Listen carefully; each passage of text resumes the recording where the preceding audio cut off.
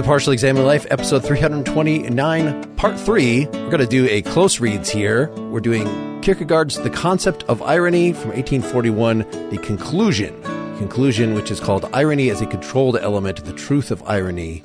It is page 324 in the text. Start us off, Wes. It has already been pointed out in the foregoing that in his lectures on aesthetics, Solger makes irony the condition for every artistic work.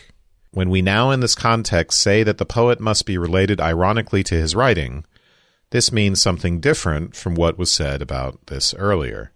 Shakespeare has frequently been eulogized as the grand master of irony, and there can be no doubt that there is justification for that. But by no means does Shakespeare allow the substantive worth to evaporate into an ever more fugitive sublimate. And as for the occasional culmination of his lyrics in madness, there is an extraordinary degree of objectivity in this madness. When Shakespeare is related ironically to what he writes, it is precisely in order to let the objective dominate. Irony is now everywhere present. It sanctions every single line so that there will be neither too much nor too little, in order that everything can have its due, in order that the true balance may be achieved in the miniature world of the poem, whereby the poem has the center of gravity in itself. Maybe we should stop there because it's a very long paragraph. Yeah. We're being dropped in, and we don't care about who Solger is. He's another playwright. I mean, it's what is being quoted that's important. Irony is necessary for every kind of art. I just want to say this is like the clearest thing I've ever read by Kierkegaard, and also the most enjoyable.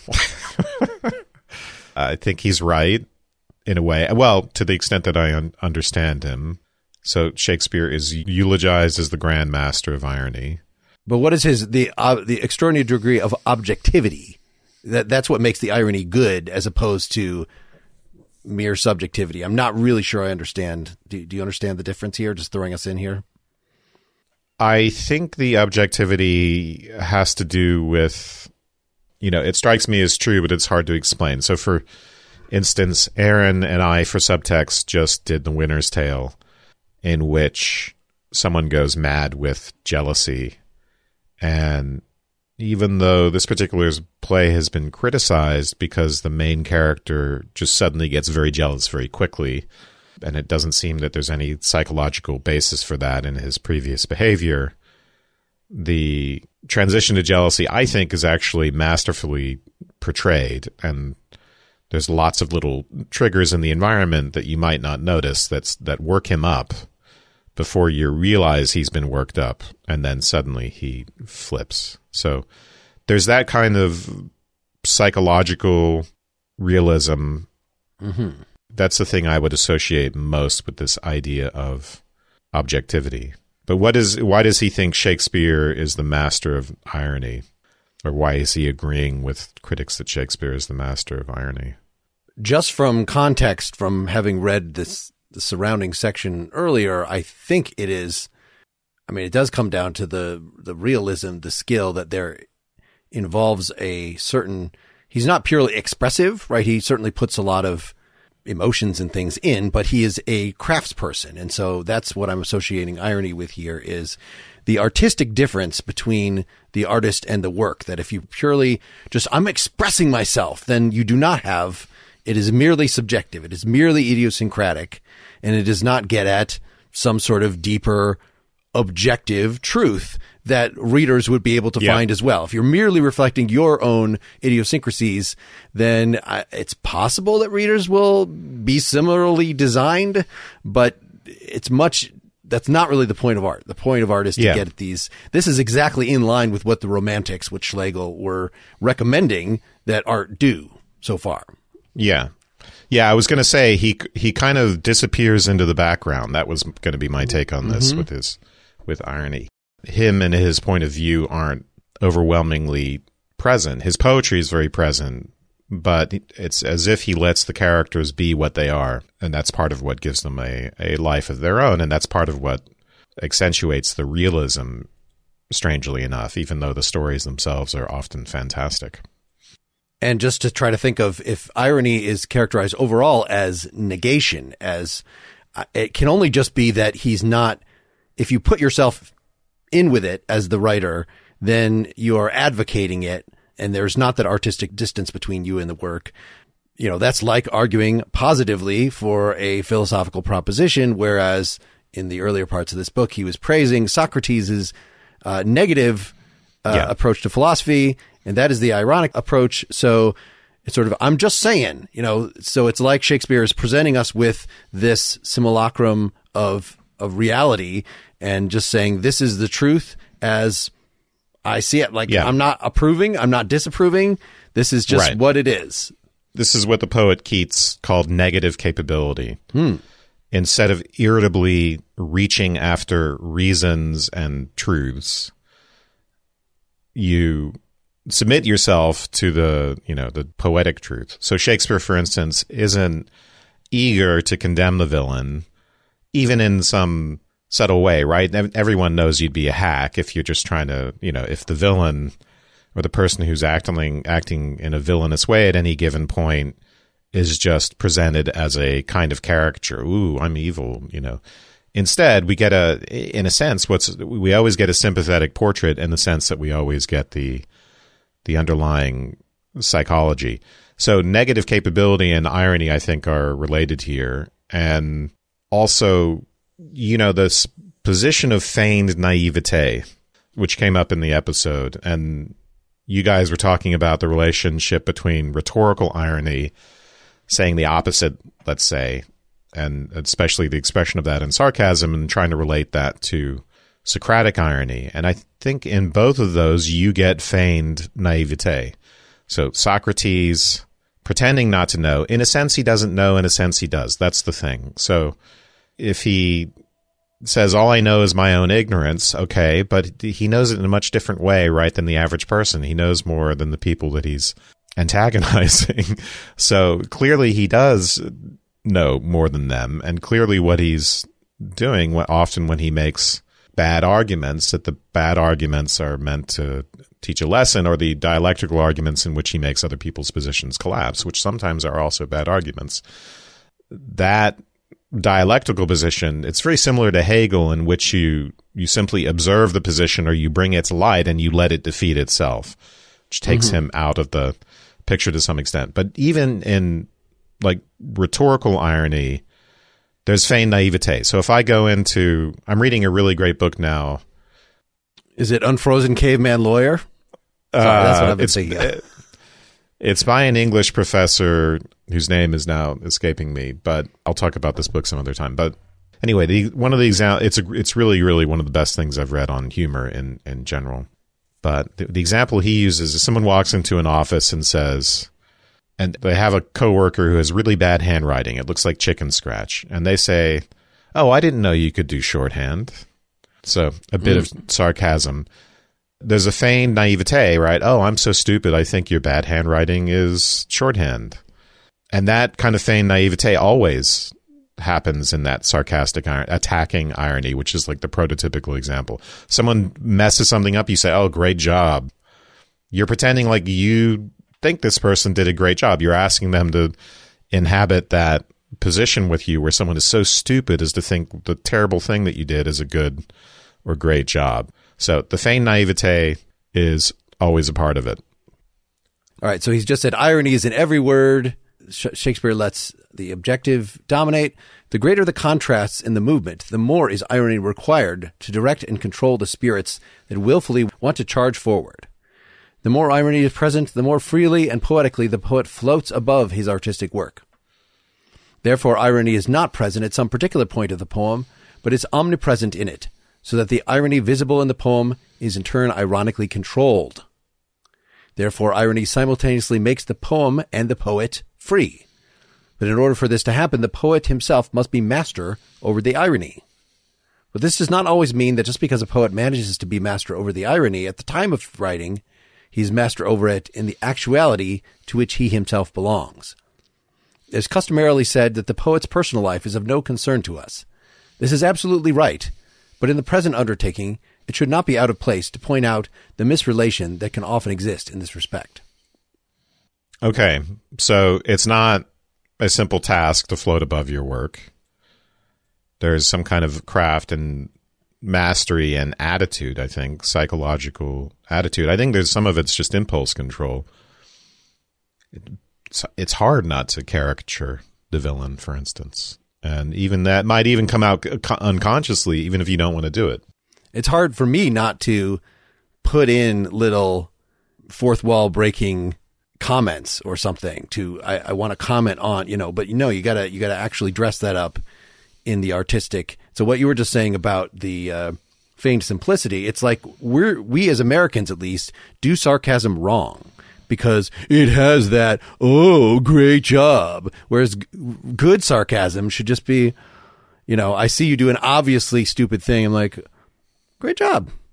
Like, mm-hmm. and you're like, what? Well, fuck you. Like, it should make you want. Yeah. Yeah. The drier, the better. Yeah.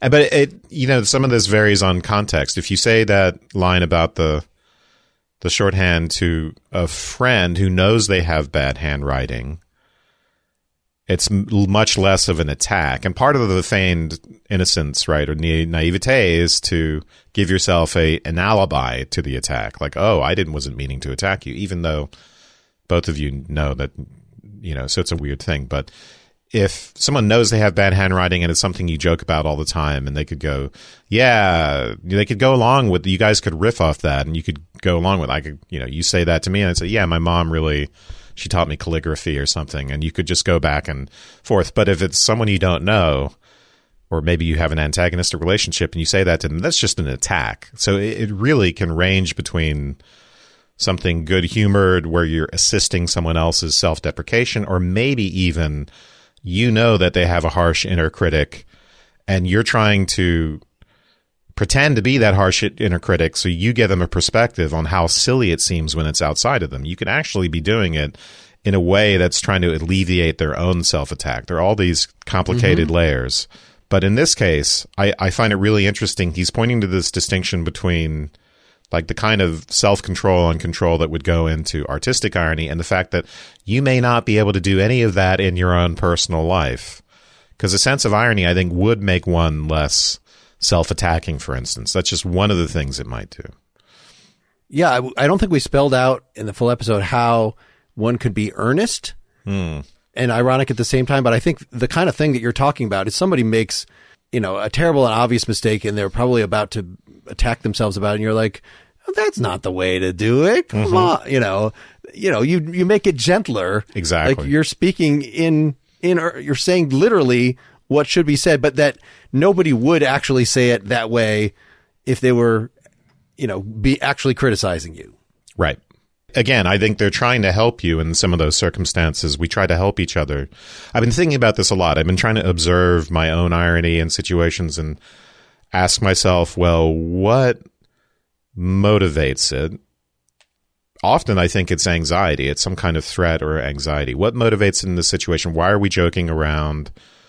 Really think about the psychological dynamics of it, which I think is what you have to do to really understand it, and what I haven't seen done except in this book, which ironically I can't remember the name of the author right now because I'm dementia is gradually setting in. But we'll put it in the episode notes, making it dramatic irony to you right now. The audience knows what it is. Exactly. That's perfect. But this whole thing in the personal life versus being an artist, some people are really good at being kind to their characters and kind to the substance of their work, but can they do that to themselves? Maybe he's talking about more than that. I'm immediately associating that in particular, where you are a character in your own narrative, but you caricature yourself. You're not floating above yourself. You're so deeply invested in, maybe it's in the future, maybe it's in one's ideal self, right? You're so forward-looking that the present, you can't let the present just be the present. Well, and just discussing, like, what are your purposes for irony? Like, we'll talk about this. Actually, tomorrow we're recording on Either Or, the beginning from Kierkegaard, and he's depicting this sort of romantic character talking about himself. And it's sort of like if joking about everything is just a default thing that you do because sort of what the hell else is there to do with life? Mm-hmm. There's something kind of nihilistic and graveyard humor about it. That maybe is not the best attitude to have. when irony is all consuming. And I take this critique entirely personally. So. Yeah. I mean, maybe it's a particular kind of irony. So there's the kind of good-natured, self-soothing irony that I've been describing. And then there's sarcasm. There's bitter, cynical sarcasm and the same thing, there's negative capability in Keats' sense where you're not irritably reaching after reasons, but then there's just the whole, oh yeah, I don't believe anything, and not even in right and wrong, and everyone sucks and blah blah blah. You could not believe in anything in the world in the sense that you're just disaffected with it and you can't take anything seriously anymore. I mean, you've now given the counter argument to my own self-critique, which is, I think, the sort of gentle, we're all in it together sort of irony. Like, I think it's very hard for me to tell the difference between gentle, we're all in it together irony and, what are you going to do? Like, what that sort of, is that nihilistic, or is that this is just the style by which we live, which is maybe deflationary upon, there's no grand things we should be reaching towards, so we might as well engage in Seinfeld-esque chatter about the weather or whatever. There's really nothing more important to bother with. Yeah. Which is fundamentally the thing that Kierkegaard is going to be against. Like, no, there are serious ethical things, there are serious religious things that should be directing your life. And so living in this, it is to him a form of nihilism, but one could respond and say, no, actually, you are being the serious man. Those are bullshit. And this is the only reasonable way to be. I don't want to, we're about to have a whole discussion on that. So yeah, we can move forward, but it's all on how it depends on how it affects the way you function in life. And does it make you a nihilist, or does it help you get things done, or does it just make you give up? And people often face this problem. If I'm too kind to myself, well, how would I get anything done? I have to crack the whip. It's a similar sort of problem where it's like, stop attacking yourself, but well, what am I? Am I just going to eat Doritos on the couch all day then? Or what are you going to do? How do I do things without attacking myself? But anyway, all right. Top of 325. In addition, the less the poet remains in the immediate position of genius, the greater becomes the significance of this misrelation. The more the poet has abandoned this, the more necessary it is for him to have a totality view of the world, and in this way to be master over irony in his individual existence. And the more necessary it becomes for him to be a philosopher to a certain degree. If this is the case, then the individual poetic work will not have a merely external relation to the poet. In the individual poem, he will see an element in his own development. The reason Goethe's poet existence was so great was that he was able to make his poet life congruous with his actuality. But that in turn takes irony. But, please note, controlled irony. For the romanticist, the individual poetic work is either a darling favorite, with which he is himself utterly infatuated, and which he cannot explain to himself, how could he possibly have given life to it, or it is an object that arouses disgust. Both responses, of course, are false. The truth of the matter is that the individual work is an element. In Goethe, irony was, in the strictest sense, a controlled element. It was a serving spirit to the poet. On the one hand, the individual poem rounds itself off in itself by means of the irony in it. On the other hand, the individual poetic work emerges as an element, and thereby the whole poet existence rounds itself off by means of irony. As poet, Professor Heiberg takes the same position, and while almost every line of dialogue he has written can provide an example of irony's inner economy in the play, all of his plays exhibit the conscious striving to assign to every particular line its place in the whole. Here, then, the irony is controlled, is reduced to an element. The essence is nothing other than the phenomenon. The phenomenon is nothing other than the essence. Possibility is not so prudish as to be unwilling to enter into any actuality, but actuality is possibility. Goethe, both the striving and the victorious Goethe, has always acknowledged this view, has continually articulated this view very energetically. So we keep in mind that poetry is often drama. That's typically what he's thinking of as plays. Yeah, no, there's a lot. That was a whole page of a paragraph. He had been previously talking about the misrelation that can exist between the poet's personal life and the work, right? Yeah. We should not actually care about the personal life, but, okay, so the less the poet remains in the immediate position of genius, the greater becomes the significance of this misrelation between the personal life and the work. What is the immediate position of genius? I don't know, but it sounds like, a genius can afford to be the person who's very disordered in their personal life and yet capable of great poetry. But if they're more of a workaday type person, then it sounds like he's saying they need to be a master of irony in their individual existence in order to make it work in the poem or play itself. To be a philosopher. So if you're a genius, then you are just idiot savant, like channeling the divine, and good on you. Yeah. But probably, I was just with some people yesterday who were saying, it's just amazing. We were talking about sequels and things. And, it's amazing enough when an artist can create one thing that resonates, the first Star Wars movie or whatever. And like anything after that should just be gravy. And like, it's very unlikely that any follow-ups or whatever are going to have anything of the punch. Well, yeah. Okay. If you take that as you've stumbled on something, that maybe what genius is, this being in the immediate position of genius is stumbling on the divine in this way, like something that really resonates. Okay. Well, even the greatest genius, Shakespeare, say, or Goethe, I don't know, is not going to stumble in that way. So, the more that you're just, okay, I had the divine inspiration, but now I want to have the rest of my career. I'm still a very good craftsperson. You want to take the attitude of a workaday artist, as you were saying, but, you still want to make your work as great as possible. You're someone who's capable of genius. How can you push your work so you don't have to stumble across the divine, that you can, make it consistently very strong? Well, become a philosopher to some degree. Be a master of irony in your individual existence. This is exactly what Nietzsche was criticizing Goethe, that Goethe became a zealot for Christianity later in his work. And I don't know the time periods where exactly Kierkegaard was writing this in relation to what Goethe had produced.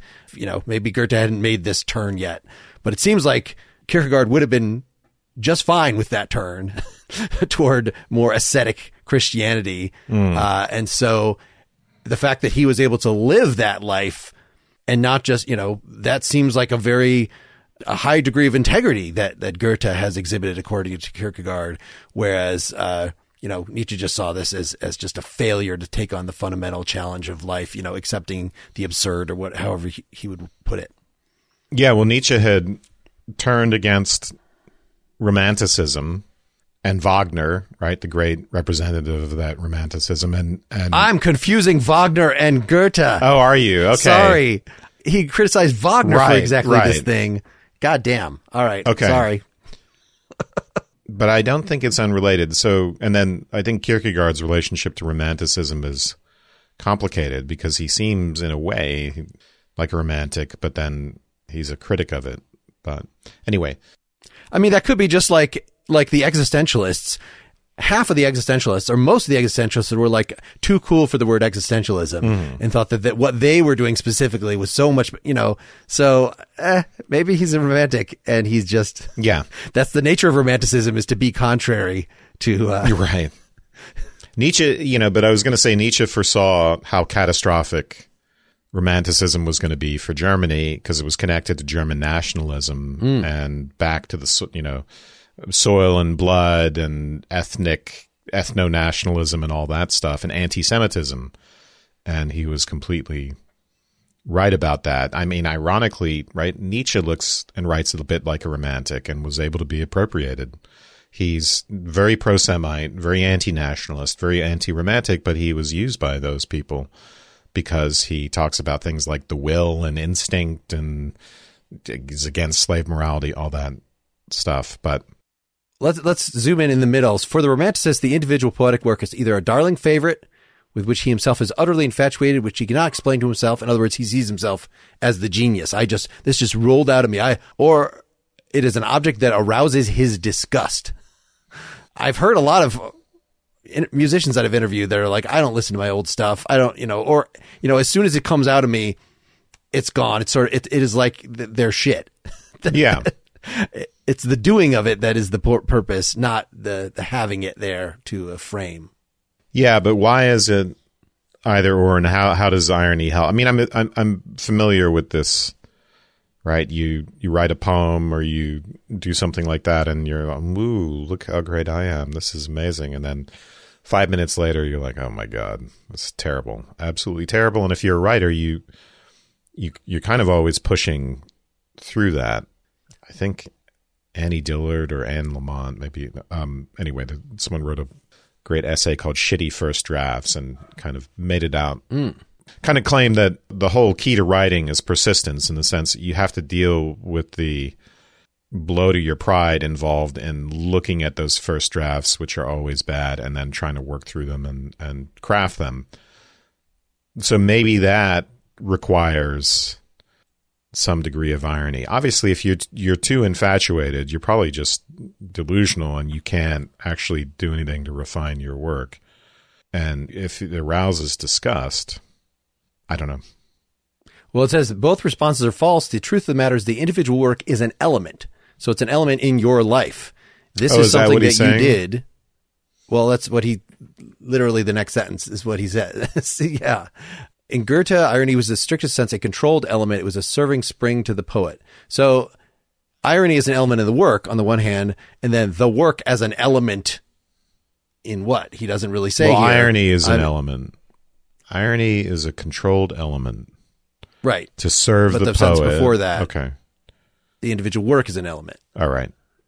I like that idea of, take a Hegelian approach to your own work. Like, yeah, your first draft was bad, but the next one's going to be better. Like, both of those responses, like, I don't know how I gave birth to this thing. Isn't it wonderful? Or, geez, okay, I just crapped that out. Both of those are not taking responsibility for the work. You have to, even though we don't consciously control every little thing, and I don't think Kierkegaard is recommending that that you wouldn't actually create anything if you had to be that self-conscious about it. But, it's a matter of interaction back and forth with the things that we create. And then we react to those in the future things we create or in improving those things. And yeah, it's all just part of the process of hopefully becoming a better and better artist.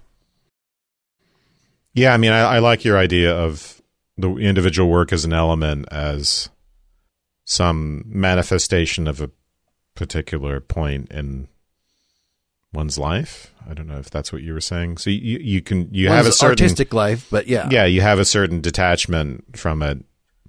That's where the irony comes in. You're not idealizing it or catastrophizing about it. It is what it is. You did your best to craft it. It's a reflection of your person in some sense. But anyway, all right. And then talks about this Heiberg, we don't care who Heiberg is, but he apparently includes irony in a very nice controlled way as an element. And then it gets the latter part of what you read is where it gets a little confusing. The essence is nothing other than the phenomenon. The phenomenon is nothing other than the essence. Now, this refers very strongly to things that were said earlier, that if you're too ironic, then you're always saying the essence is somewhere else. These phenomena in front of me, I'm going to treat them, I'm going to purely negate them. I guess in your own work, I mean, why would it be, it sounds like, don't be ironic. Why is he saying this is the right way to do irony? Yeah, from the concept of irony, it seemed as if irony involves this contradiction between essence and phenomenon. The phenomenon being what it is you are saying on the surface, and the essence being the true significance of what you're doing or saying. Why would the phenomenon here coincide with the essence? I mean, maybe I'm reminded of Nietzsche's phrase, superficiality or profundity out of superficiality, so that you get to a point where the aesthetic surface of the thing is the profound part of it. It doesn't become profound by signifying anything deeper or superficiality out of, I don't know. I can't remember the phrase, but in any case. Right. It was part of that fashion episode too, that, this was sort of, yeah. perhaps it has something to do with, this is something particular to artistic activity itself. So there's one thing to do rhetorical irony. It's one thing to do Socratic irony. It's another thing to be doing art where one can see why it's necessary that the phenomenon be the essence, so that what's happening in the story is not, you're not trying to communicate a message, in other words. Mm-hmm. You don't have a secret agenda behind the narrative that for which the narrative is an ulterior motive, something like that. I don't know if I'm on the right track here, but. So maybe he explains this essence is nothing other than the phenomenon is nothing other than the essence, with the next sentence, possibility is not so prudish as to be unwilling to enter into any actuality, but actuality is possibility. So that seems, again, sort of looking at this bad faith Sartrean existentialist, you are, if you say, my actuality is my possibility, my actuality is my essence. I mean, that's another way of saying the phenomenon is the essence. That seems like bad faith. That seems like unironic. Right. Well, you should have a loose relation with actuality. You should not reject actuality and say, my possibility is freedom and it is ever revolving and it does. No, do the thing. It really is a part of you. It's an aspect of you, but it is only an aspect. It's not the whole thing. So the actuality, whether it's your life or this artwork you have created, that is one of your possibilities. It is, take responsibility for it, but don't equate it with yourself. It's merely an element. Yeah, I like that. That sounds right. Next paragraph. After all, what holds for the poet existence holds also in some measure for every single individual's life. In other words, the poet does not live poetically by creating a poetic work. For if it does not stand in any conscious and inward relation to him, his life does not have the inner infinity that is an absolute condition for living poetically. Thus we also see poetry frequently finding an outlet through unhappy individualities. Indeed, the painful destruction of the poet is a condition for the poetic production. That was all a parenthetical. His life does not have the inner infinity that's a condition for living poetically, but he lives poetically only when he himself is oriented and thus integrated in the age in which he lives, is positively free in the actuality to which he belongs. But anyone can live poetically in this way. But the rare gift, the divine good fortune to be able to let what is poetically experienced take shape and form itself poetically, remains, of course, the enviable fate of the chosen few. He seems to be arguing against the kind of tragic artist who puts themselves in opposition to society and maybe they're self-destructive and, hey, all my favorite jazz artists were heroin addicts and I'm just going to do heroin and be this countercultural drug addicted, whatever, right? I'm going to reject all the norms of society and disengage from it and be a poet that way. And I think he's rejecting that, right? I got that from the painful destruction of the poet is conditioned for the poetic production, as if I have to be the agonized artist and inhabit a position of nihilism or something. Yeah, it's hard for me to tell the poet existence, like whether this is something that I know throughout a lot of the section he's been just saying we don't want the poet existence. To reduce yourself to the poet is to debase yourself. Doing poetry is fine, but living the poet existence is too much. Or is he saying, well, there's good ways of doing the poet existence and there's bad ways of doing the poet existence. Any poet is living the poet existence. It's just a question of how you approach it. You do need the inner infinity. And he does seem to be endorsing living poetically. The poet does not live poetically. Yeah. And that's associated with the inner having infinity. The inner infinity is so that I think that meant that, you retain that distance. Inwardly, I could create anything. I can, change. I have a flexibility of mind that allows me to change my attitude towards things, as opposed to the outer infinity, which is bad, which is to say, I'm going to actually settle on anything. I'm not going to be a poet. I'm not going to be a religious person. I'm just going to merely play act all those things. Is that right? That's the outer infinity that shows you have a lack of integrity, whereas someone has the inner infinity. Well, that's just a mental flexibility, and that's a good thing.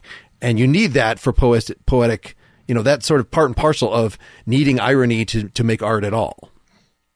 Yeah, I think he's saying you have to stay engaged with life and inhabit. This goes towards what you were saying with existentialism, right? We have essences and we have social responsibilities.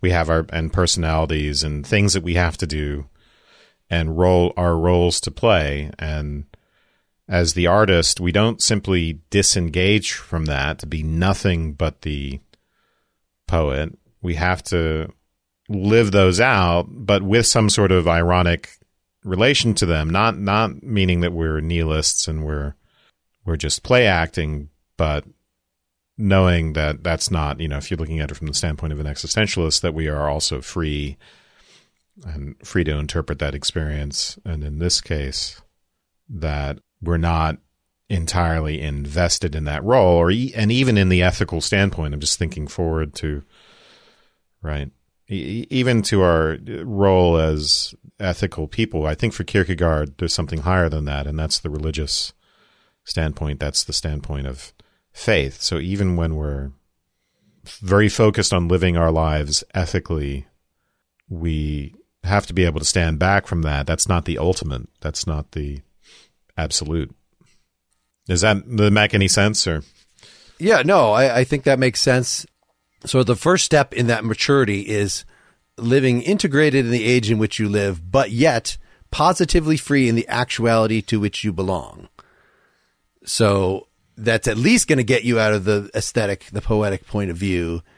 But you're right. If you were strictly ethical, well, you probably wouldn't make any poetry, right? Yeah. That we need something beyond that. The religious is what's going to end up actually hooking you back up to the muse, in a dialectical fashion, that the poetic is sort of the default that the people of his age, that he's criticizing, lived in. And the ethical is a needed and obvious response to that. And the religious is supposed to synthesize them. Yeah.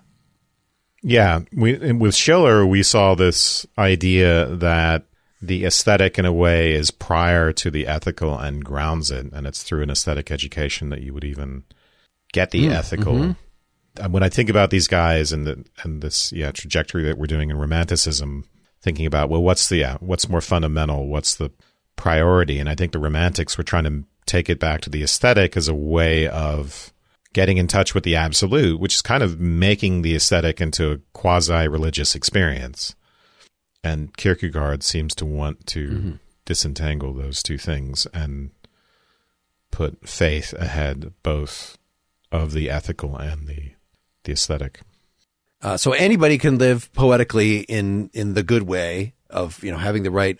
However, of course, he says, few people can actually let what is poetically experienced take shape and form itself poetically. In other words, actually create artworks that capture this experience that we can all have if we're well adjusted.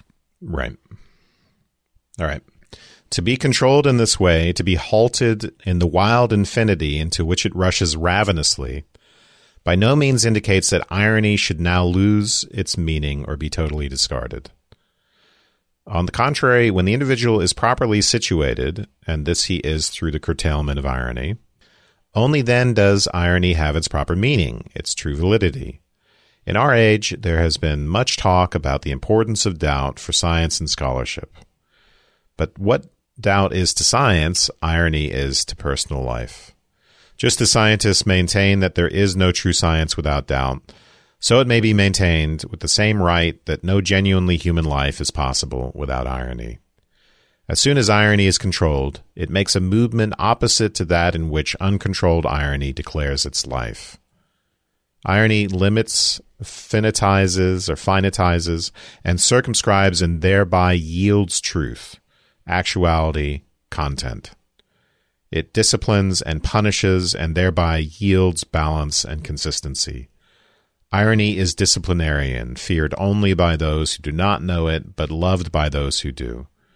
Anyone who does not understand irony at all, who has no ear for its whispering, lacks eo ipso precisely thereby, what could be called the absolute beginning of personal life.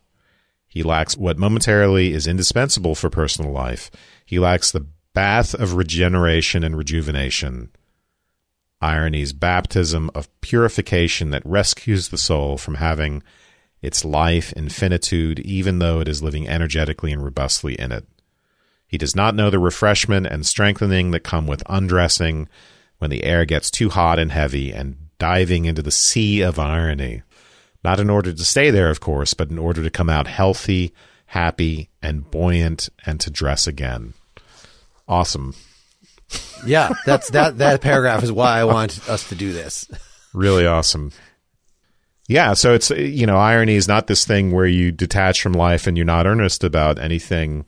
In the same way that doubt doesn't mean you stop looking for the truth and stop doing science. In a way, those two things are necessary to each other. So, and if that's the case, so like Socratic skepticism motivates inquiry. It doesn't motivate giving up. It's not relativism. And I wonder if irony plays this role in life. It can encourage one to seek out situations in which you are in other words, it can motivate you to seek out dedication in life or faith. It can have actually that effect. It's like the old idea that faith and doubt are actually intricately related and can't be disentangled.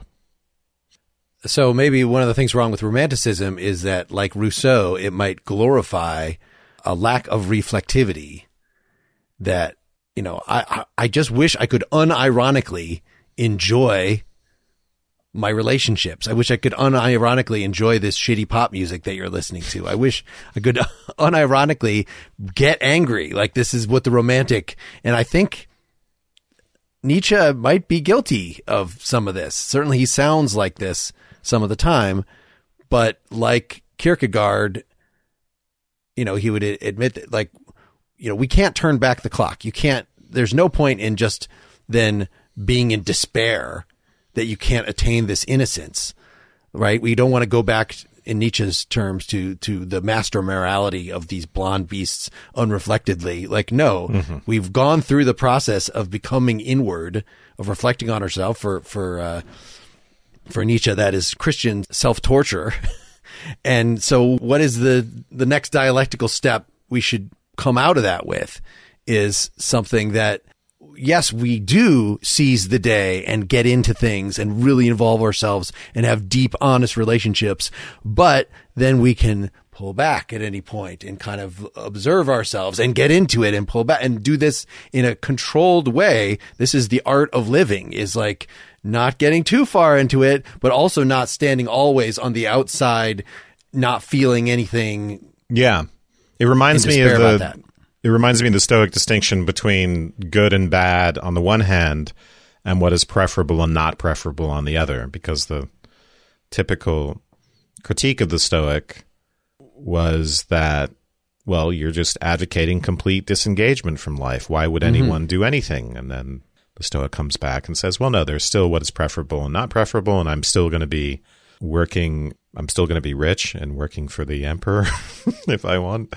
Right, in the case of Seneca, until I have to kill myself. But so that living life and dedication and commitment and those sorts of things are not incompatible with Stoicism or with irony or any number of other positions like that, in the same way that science is not incompatible with doubt. What doubt is to science, irony is to personal life. You need to be able to stand back from seeing things that, the latest scientific discovery in order to be able to continue to refine it. So whatever it is that you're taking earnestly in your personal life, if it's to have any forward trajectory, we also need to be able to stand back from that. And, you can see this in politics, right? People get wrapped up in a political position to the point where it interferes generally with their cognitive processes and ability to enjoy life. It's not just about reflecting on the political position and refining it, although I think that's important. It has a very general, you become the serious man. It has a very general effect on one's character. So you have to be able to care passionately about some political issue without it robbing you of your humanity, for instance, and making it so that you are, because you care about justice for one group of people, you're demonizing some other swath of people, something like that.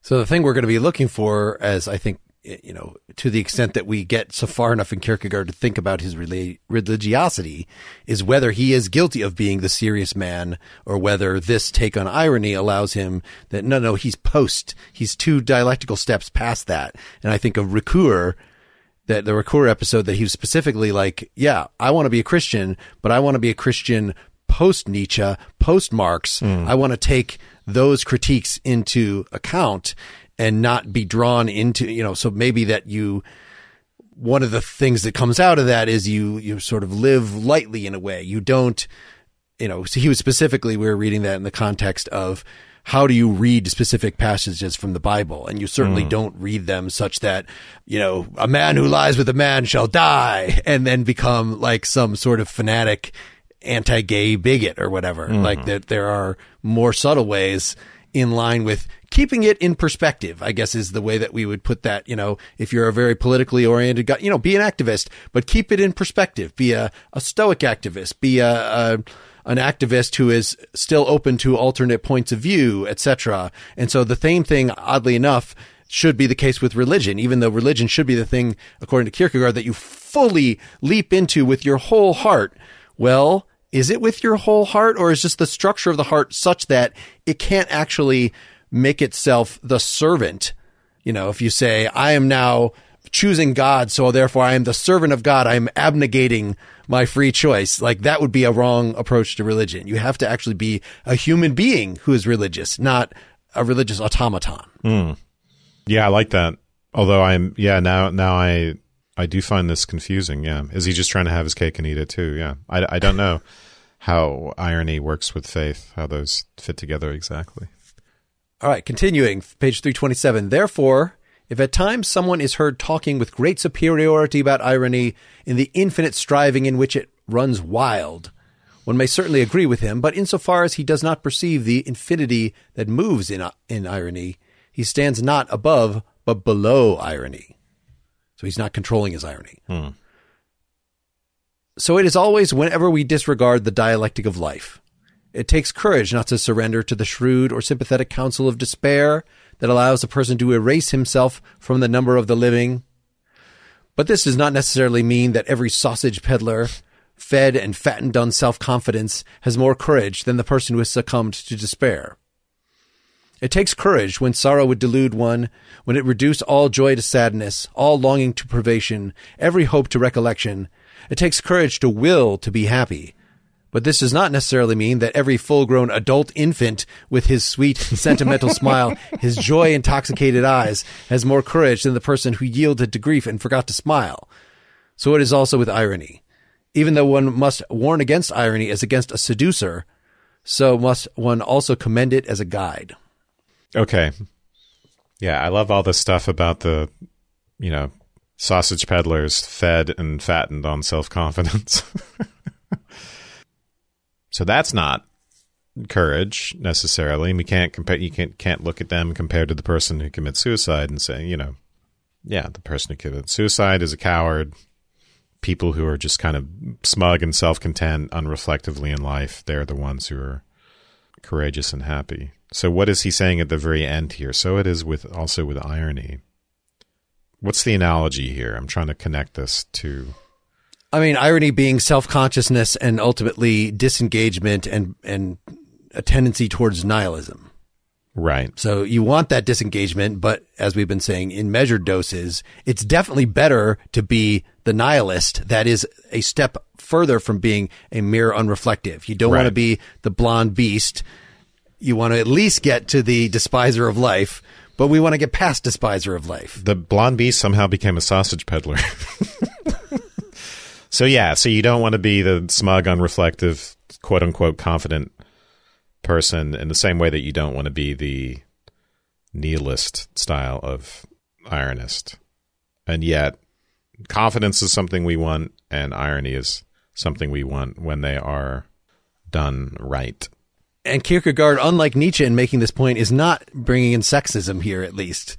He talks about the full-grown adult infant with his sweet, sentimental smile, his joy-intoxicated eyes. I could very clearly see Nietzsche saying something obnoxious about, the female figures in his life.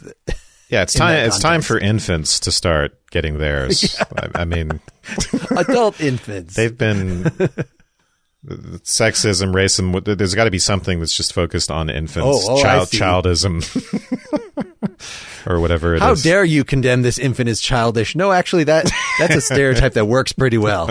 That's okay. We're okay with that. Yeah. Keep going. Yeah. So, did you just read the last one? Commended as a guide. Yeah, we have the last paragraph still in 327. Or particularly in our age, we do have a bit more. Are we going to get through it today? We have 2.25 pages still left in this. And how many have we read? 3.5. All right. So let's do another part on that. All right. This is great. This is great. I wish this were a part of the official reading. So I mean, I added it, but I don't think Dylan got to the end of this. There was, if you're going to have a whole section on the playwright soldier here that you have to skip over, then one might get tired. I think that is the theme of our Kierkegaard, is that you might get tired before the good part. so yeah, I have to say, what it is. Yeah, it's hard going. It really is hard going. This, if it were all like this, it would be amazing. But he's it's like going to see experimental art or something like that. You just have to gird your loins for it. Thanks so much for listening. We hope you enjoyed it. If you want to hear more recordings like this, there are 2 ways that you can do it. First, there are several ways to support the Partially Examined Life. You can read about all of them at partiallyexaminedlife.com/support. For $5 a month, you get lots of bonus content, including Part 3 episodes like you just heard. Now, this particular Part 3 episode, like a few of the other recent ones, was in the Close Reads format. Close Reads is a separate podcast that Wes and I have launched. To get that in full, you can either, if you're already supporting the Partially Examined Life through patreon.com, you can upgrade your membership there to the $10 level, or if you already support the Partially Examined Life in some other way, or don't want to support the Partially Examined Life, you could still go to patreon.com/closereadsphilosophy and sign up to support us there. We're actually going to make the particular sequel to this discussion available to all the supporters at whatever level. So long, everybody. Bye.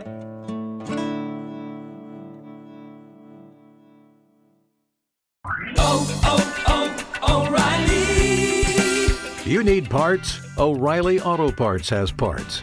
Need them fast? We've got fast. No matter what you need, we have thousands of professional parts people doing their part to make sure you have it. Product availability. Just one part that makes O'Reilly stand apart. The professional parts people. O'Reilly Auto Parts.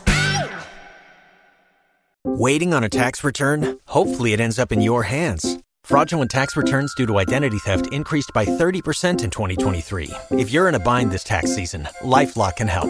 Our U.S.-based restoration specialists are experts dedicated to helping solve your identity theft issues. And all LifeLock plans are backed by the $1 Million Protection Package. So we'll reimburse you up to the limits of your plan if you lose money due to identity theft. Help protect your information this tax season with LifeLock. Save up to 25% your first year at LifeLock.com/aware.